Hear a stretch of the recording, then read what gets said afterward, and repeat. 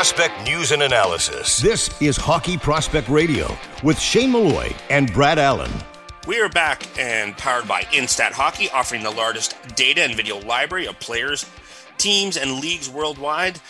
This is our player development segment with Pat Malloy. As we continue with the next topic, and Pat, you led into it, which has worked out perfectly, is the holistic approach to player development. And I find this interesting because I guess from my perspective, because I tend to look at through a business lens of operations, is taking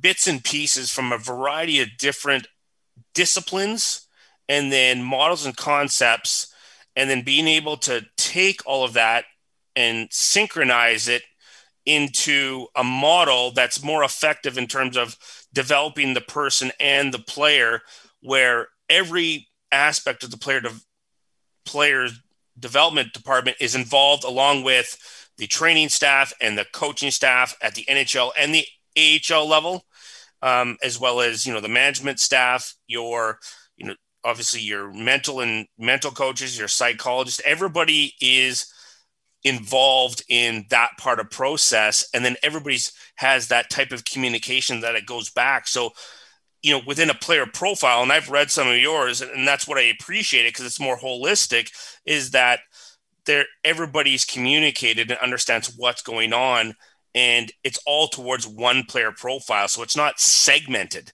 so that everybody's working on the same document and the same understanding with the same video, so that everybody's on the same page. Is that, so from your perspective, is that something that you would like to see, or what's your vision in terms of the holistic approach to player development?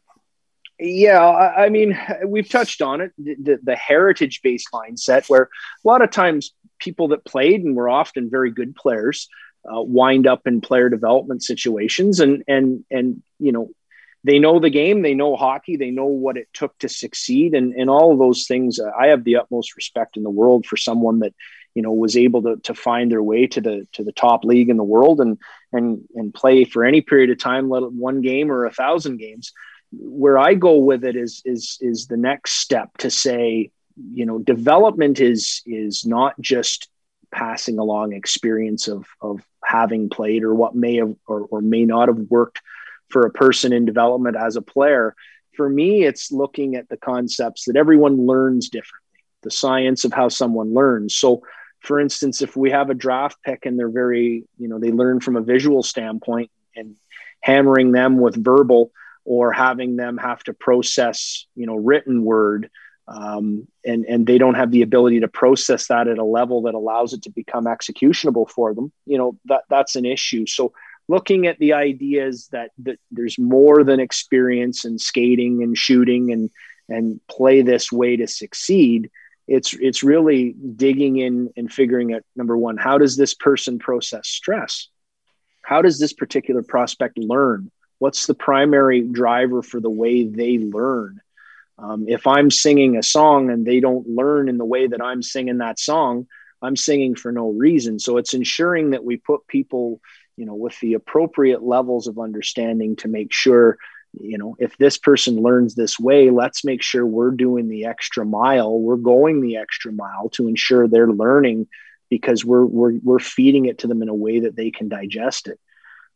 Including all aspects of your department. So oftentimes, skills, skating, player development coaches, strength and conditioning, performance departments, there's a lot of forward thinking, but in terms of actionable or execution, recognizing that skating is a byproduct of a lot of what goes on in the S&C departments with a club. And so including them in that process, so that it's not, well, you're going to spend time with the skating coach, for instance. It's ensuring that everybody that has from a kinesiology standpoint, from a motor learning standpoint, from a biomechanics standpoint, everybody's pulling the rope and everybody has some input into how do we maximize this athlete's ability to perform. And so from that perspective, that's another area where it can't be segmented blocks within a department. It's got to be a holistic approach in that, it's not a debate on everything, but channels of information coming in for people that are experts in their field is certainly a bonus if you've got access to that. And so stress and its performance, its ability to enhance performance or to decrease performance, how people learn, another area, nutrition, and obviously it links very closely to strength and conditioning. And I go back to that sort of that motor learning concept, and that, from a skills perspective, how much of skills has become getting some touches in and doing things that the industry does, but doesn't necessarily change the motor habit or the motor ability of the person doing those drills. What's the outcome? And I've always been a believer that, why are we doing what we're doing? If we're just doing it to do it, or, what's the outcome and what's the evidence to support why we're doing what we're doing? So, if we're putting obstacles on the ice and jumping over them and doing this and creating environments where they become really good at, we paint it with the edge brush. They're getting their edges and they're getting their touches and they're doing things, but none of what they do really translates to any of their ability to perform at the National Hockey League level. My question is always, well, why are we doing it? Is there a better way? And so holistically, incorporating all those different data points in terms of how people learn, stress management, nutrition, making sure athletically the composition of the way their body is put together is on par with what it needs to be in order to perform at the level. From a tactical standpoint, what areas, as a club, what areas do we see a player having impact within our organization? And can we create something in the way that they learn for them to digest, to say, here's the way we see you impacting and helping our club become successful going forward, so that they can, have, tangible, visible ways to say, I understand, I've absorbed because I've seen, and I've been able to digest that, and I have a better understanding of how to impact and push the needle to performance. Looking at through a scouting lens, how important do you think it would be to have, your scouts, if you can, and particularly maybe your head scouts in those situations and in those meetings, so it helps them perhaps understand the viewpoint of these other experts in these areas, but in terms of also helping them identify these things more readily when they are evaluating players out at the rinks?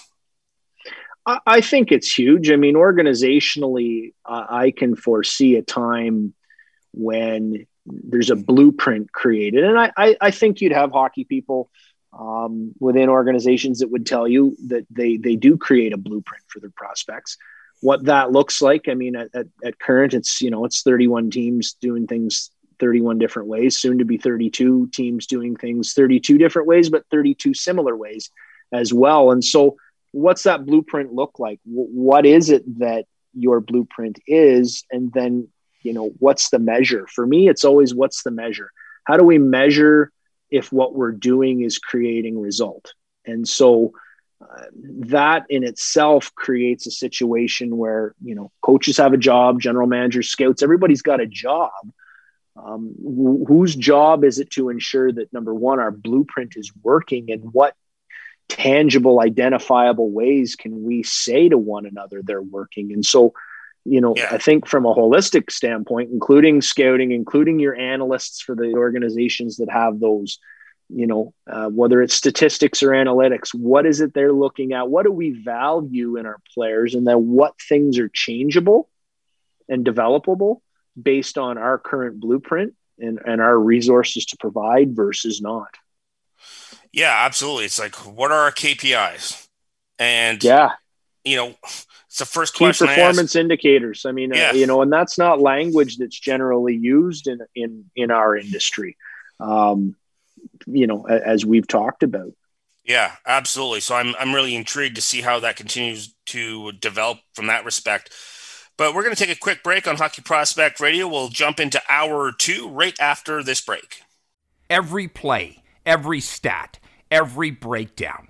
On their own, they're essential, but altogether, they're undeniable. Introducing Huddle Instat, a new advanced data platform that integrates with Sports Code and every Huddle product you rely on to create an all-in-one data powerhouse. Huddle Instat's advanced tagging and next-level stat reports help you develop your team, and its global film library helps you find the missing piece to get the most out of every second of film. Visit huddle.com/HPR to learn more.